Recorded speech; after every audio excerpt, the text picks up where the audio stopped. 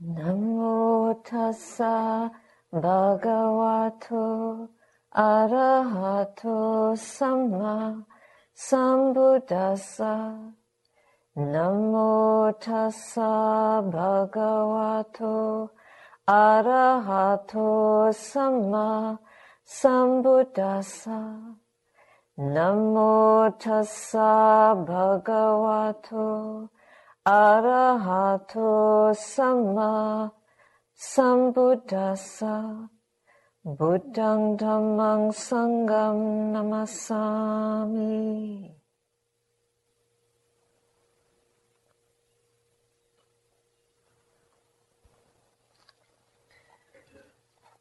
Today I've listened to many tales of courage and stamina and resilience, gratitude and perseverance on the path. There's so much to share, but it's always nice to hear the voice of the Blessed One, the voice of the Buddha himself. Today we did 5 important reflections on old age, sickness, and death. This is also a reflection on death from the Majjhima Nikaya, number 145. I particularly love this sutta because as an alms mendicant, we've continued to practice. We didn't do it in the beginning because we were quite new in the area, and it's a rural area, so for us to walk for alms would really walk a very long time. And we wouldn't see anybody, probably, or we'd see very few people, few cars. So we found out about the farmers market in Perth. It's just the sweetest place. So this is our 4th year going there and standing in the market for alms. And at first there was a bit of resistance. Who are these women and what do they want? But we just stood silently. We didn't really want anything. We did get permission to do this. And we were challenged a few times. And that was very good to see what it's like to be rejected, disapproved of. And I thought, no, we really should try to go frequently. And now people are used to us. And we came to the market the Saturday before I left, Saturday morning. And so many people came and said, oh, it's so good to see you again. And now we're just part of the furniture. There's a lot of love and a lot of affection. Are you getting enough to eat? Some people who miss us, they pay for a few vegetables and tell the vendor, will you put this in the bowls of the nuns when they come? We don't even know who it is, but that intention has developed. And there's such a field of generosity around us, which is very touching. These people are not Buddhists. They're just locals who appreciate something. They're not sure what it is, but it feels okay. It feels maybe lovable or worthy of protection. I thought this would be appropriate, just reflecting on what it's like to face the things that we fear. And the Buddha gives an exhortation to one of the monks. Venerable Punna says, Lord, I'm going to live in the Sunaparanta country. And the Buddha says, Punna, the Sunaparanta people are fierce. They are rough. If they insult and ridicule you, what will you think? I will think, these Sunaparanta people are civilized, very civilized, in that they don't hit me with their hands. That's what I will think. But if they hit you with their hands, Punna, then what will you think? Said the Blessed One. And Punna says, I will think, these Sunaparanta people are very civilized in that they don't hit me with a clod. And then the Buddha says, but if they hit you with a clod, Venerable Punna, what will you think? And Punna says to the Buddha, I will think, these Sunaparanta people are civilized very civilized in that they don't hit me with a stick. You get where this is going. Then the Buddha says, if they hit you with a stick, Venerable Punna, what will you think? And he says, I will think, these Sunaparanta people are civilized, very civilized, in that they don't hit me with a knife. And the Buddha says, but if they hit you with a knife, Punna, what will you think?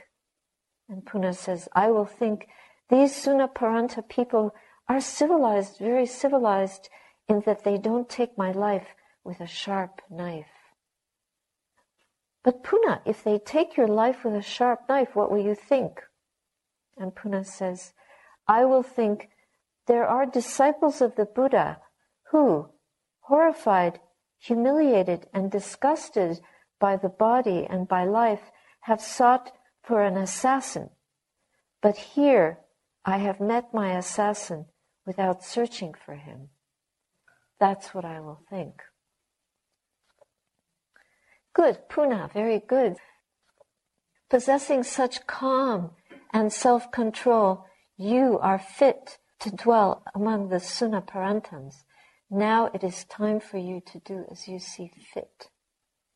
Then Venerable Punna, delighting and rejoicing in the Blessed One's words, rising from his seat, bowed down to the Blessed One and left, keeping him to his right.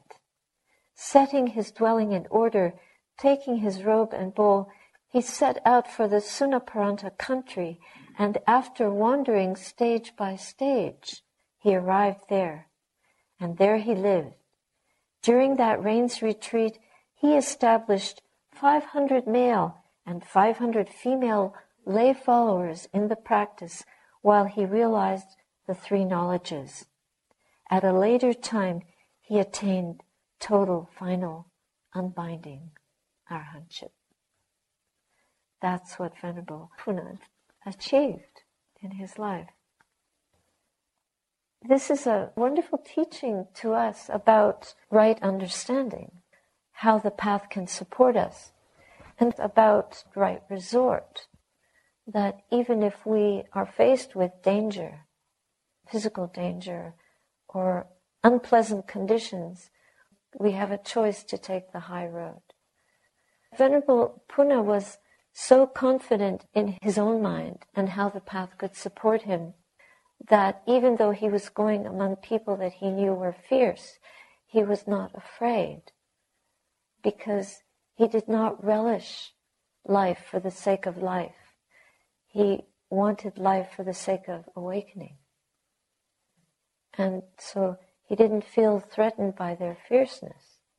He felt rather that he could withstand their insults and not take them as something that would defeat him.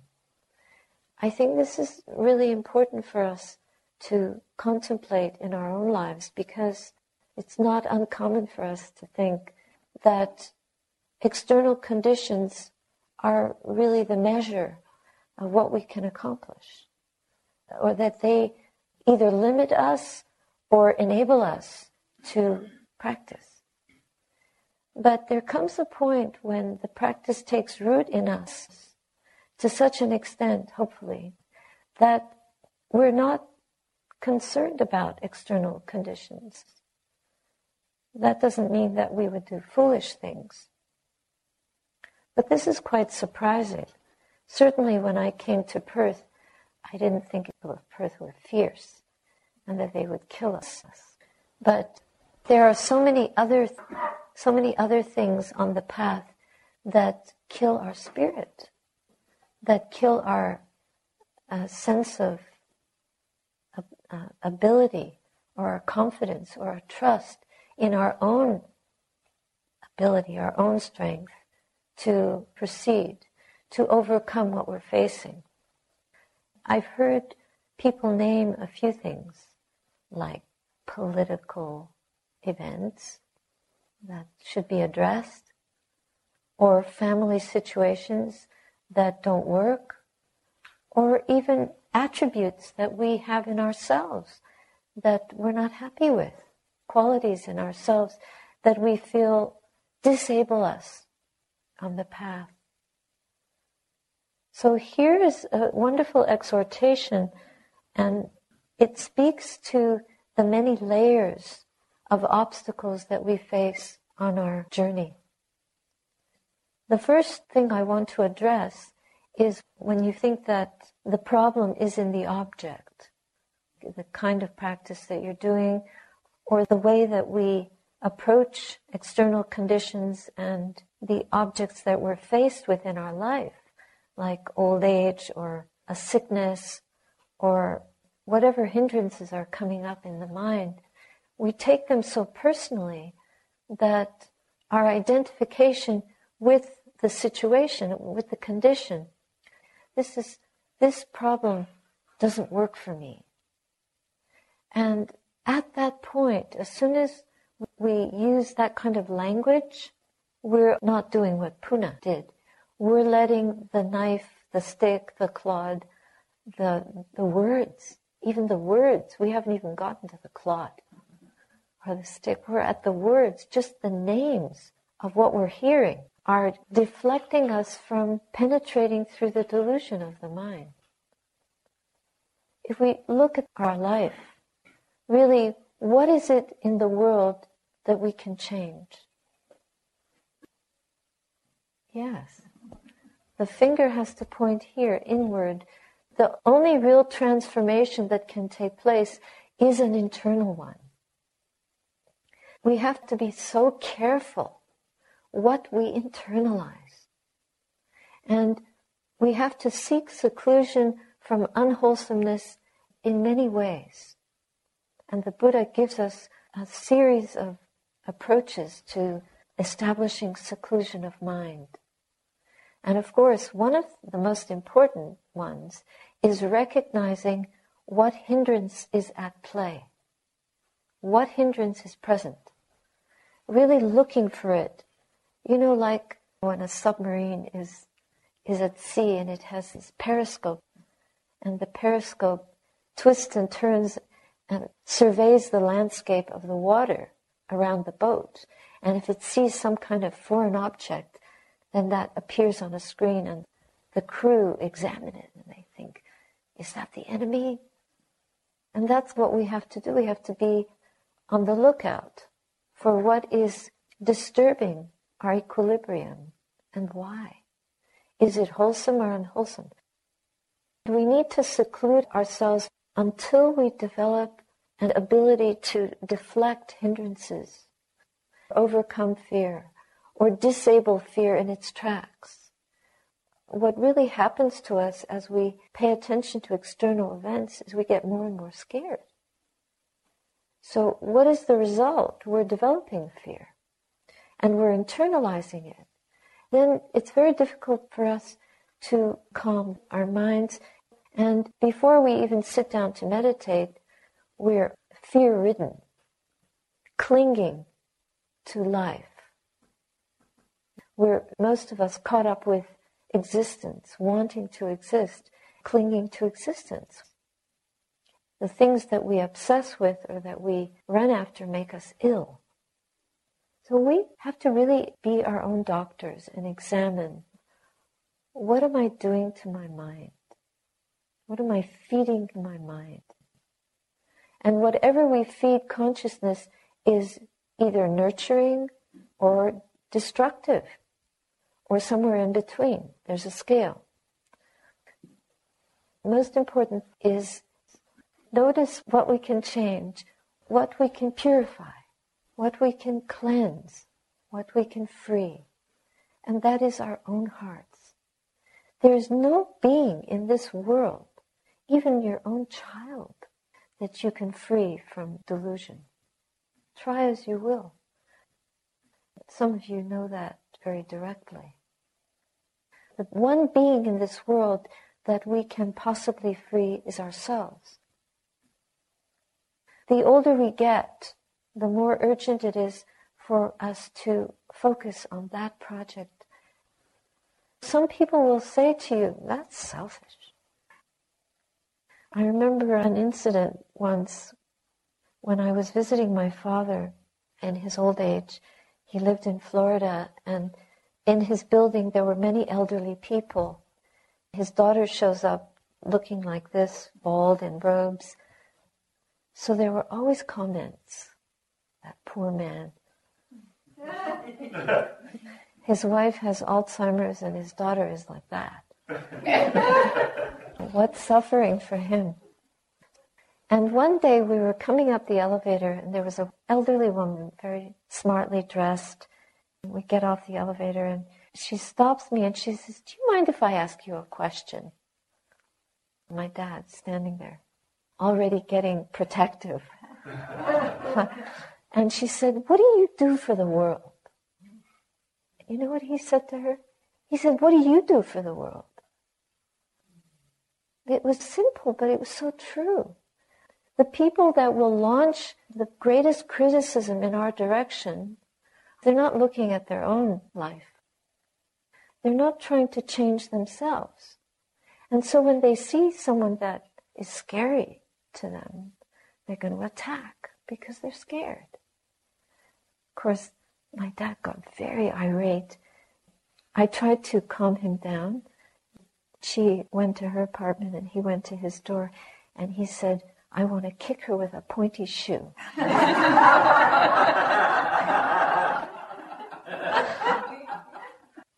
She doesn't know what I do. And I could never explain it to her because there's no receptivity. But he was upset because he so valued what I was doing and he wanted everyone else to know that, to honor it. The best way to approach people who attack us or don't understand is to understand that they don't understand. To understand that they may never understand. But it doesn't matter. Because we're not here to be understood. We're here to understand. We're here to learn. We're here to open. To forgive all conditions. Even the condition of ignorance. In ourselves and in others. But the condition of ignorance in ourselves is only to be forgiven long enough for us to know it so deeply that we won't accept it anymore. We're going to change it. We're going to open it. We're going to crack it open and diffuse it and purify it to the point where we're not operating anymore from ignorance. And we can do that by recognizing moment by moment whatever obstacle there is to awakening or to waking up, whatever is arising in the mind right here and now, to notice it, to use the tools of the trade, so to speak, to develop the enlightenment factors, not to feed the hindrances, but to feed the enlightenment factors. Mindfulness. Investigation of dhammas, energy. And then we have the joy that comes from working in this way. And then a serenity that happens as a result of that. And that leads to a focus, clarity, and stillness of the mind through concentrating our mental faculties. And then we develop equanimity to receive whatever the world offers and not be caught in the blemish of ignorance or people accosting us with their unskillful speech or their misunderstanding or their lack of empathy. It's so simple. Wanting people to have empathy for us. Why should they? But we can have empathy for them. We can have compassion. That's probably the most wonderful training that we can be faithful to in ourselves, is to keep on forgiving and having compassion, even if we're facing an attacker, a terrorist. We can be aware of the suffering that this person must be coming from to want to harm us, and the suffering that will ensue as a result of his or her violence, hurting us, putting a sharp knife into us, physically, verbally, or even mentally. Sometimes just body language is a knife. Somebody looks at you in a mean way, and it's hurtful.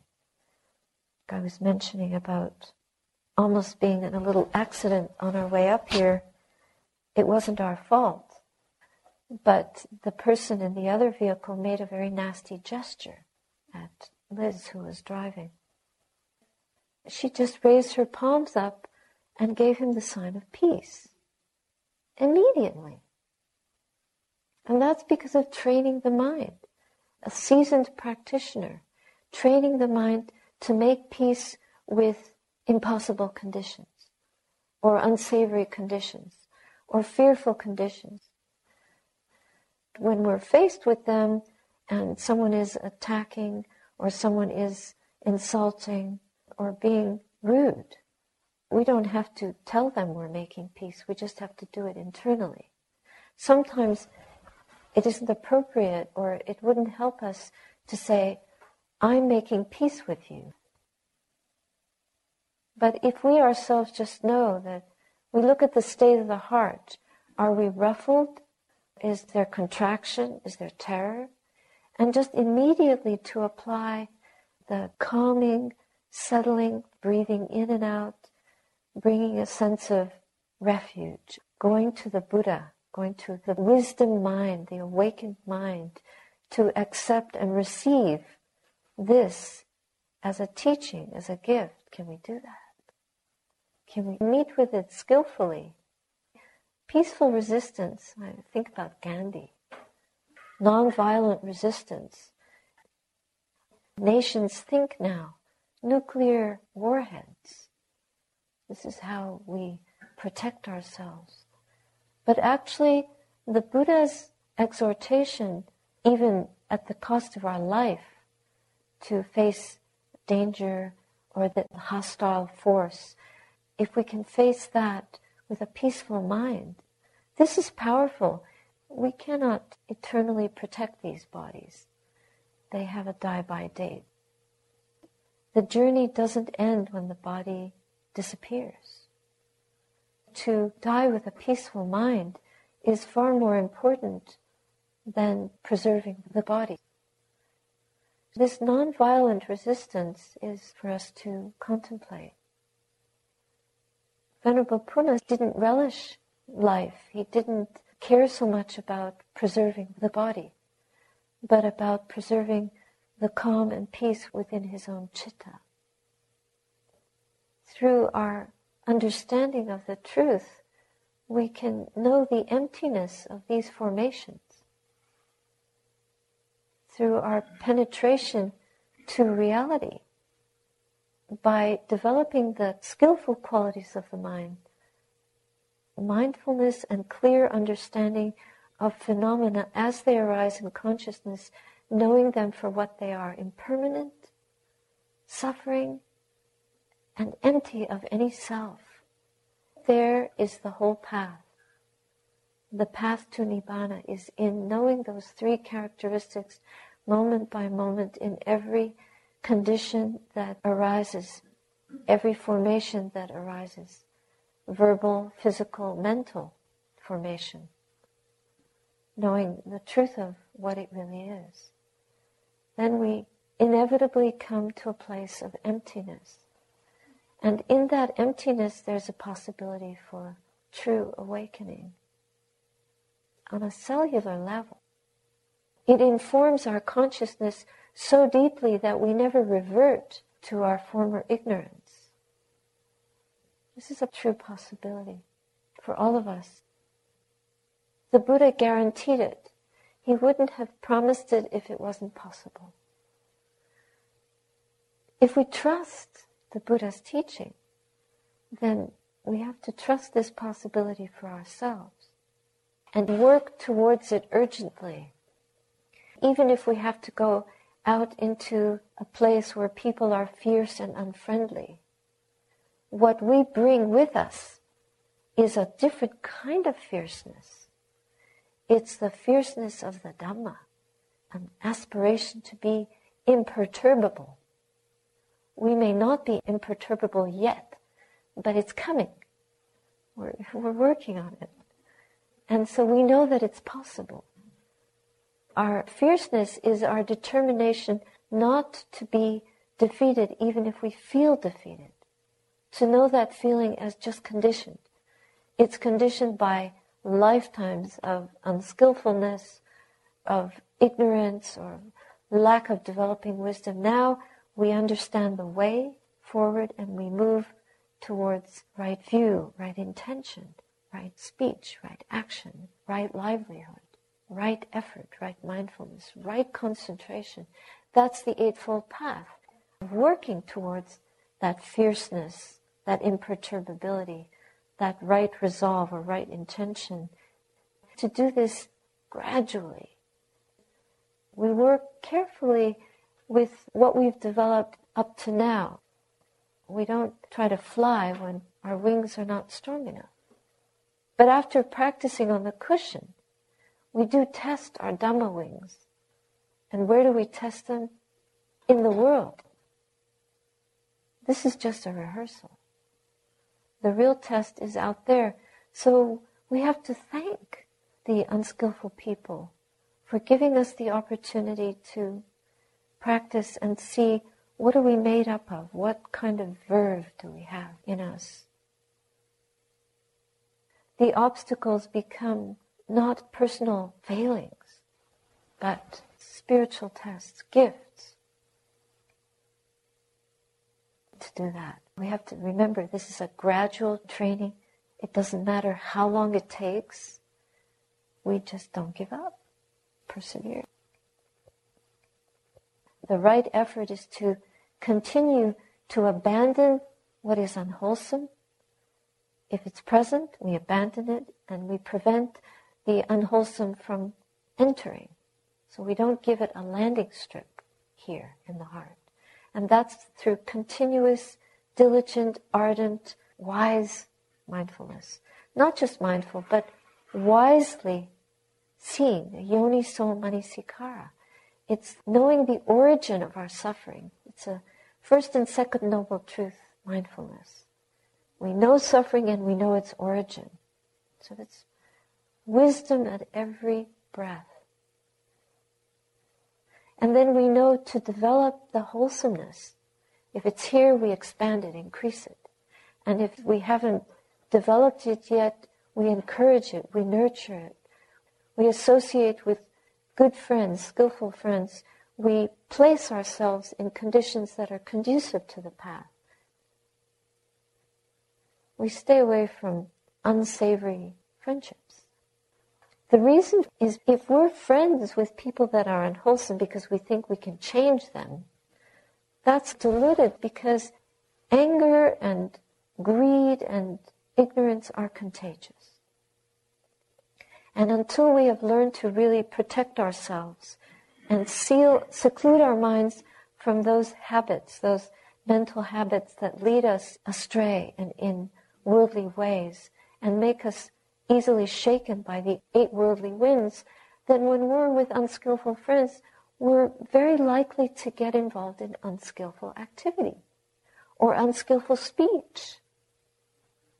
Whatever we hear often, we're going to repeat it. So if we hear good things, we're going to repeat that.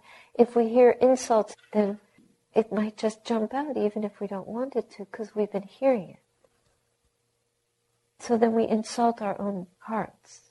Whatever we practice, whatever we listen to, whatever we repeat, that's what is most likely to appear when we're not paying attention, when our guard is down, and we've not yet developed complete continuity of attention.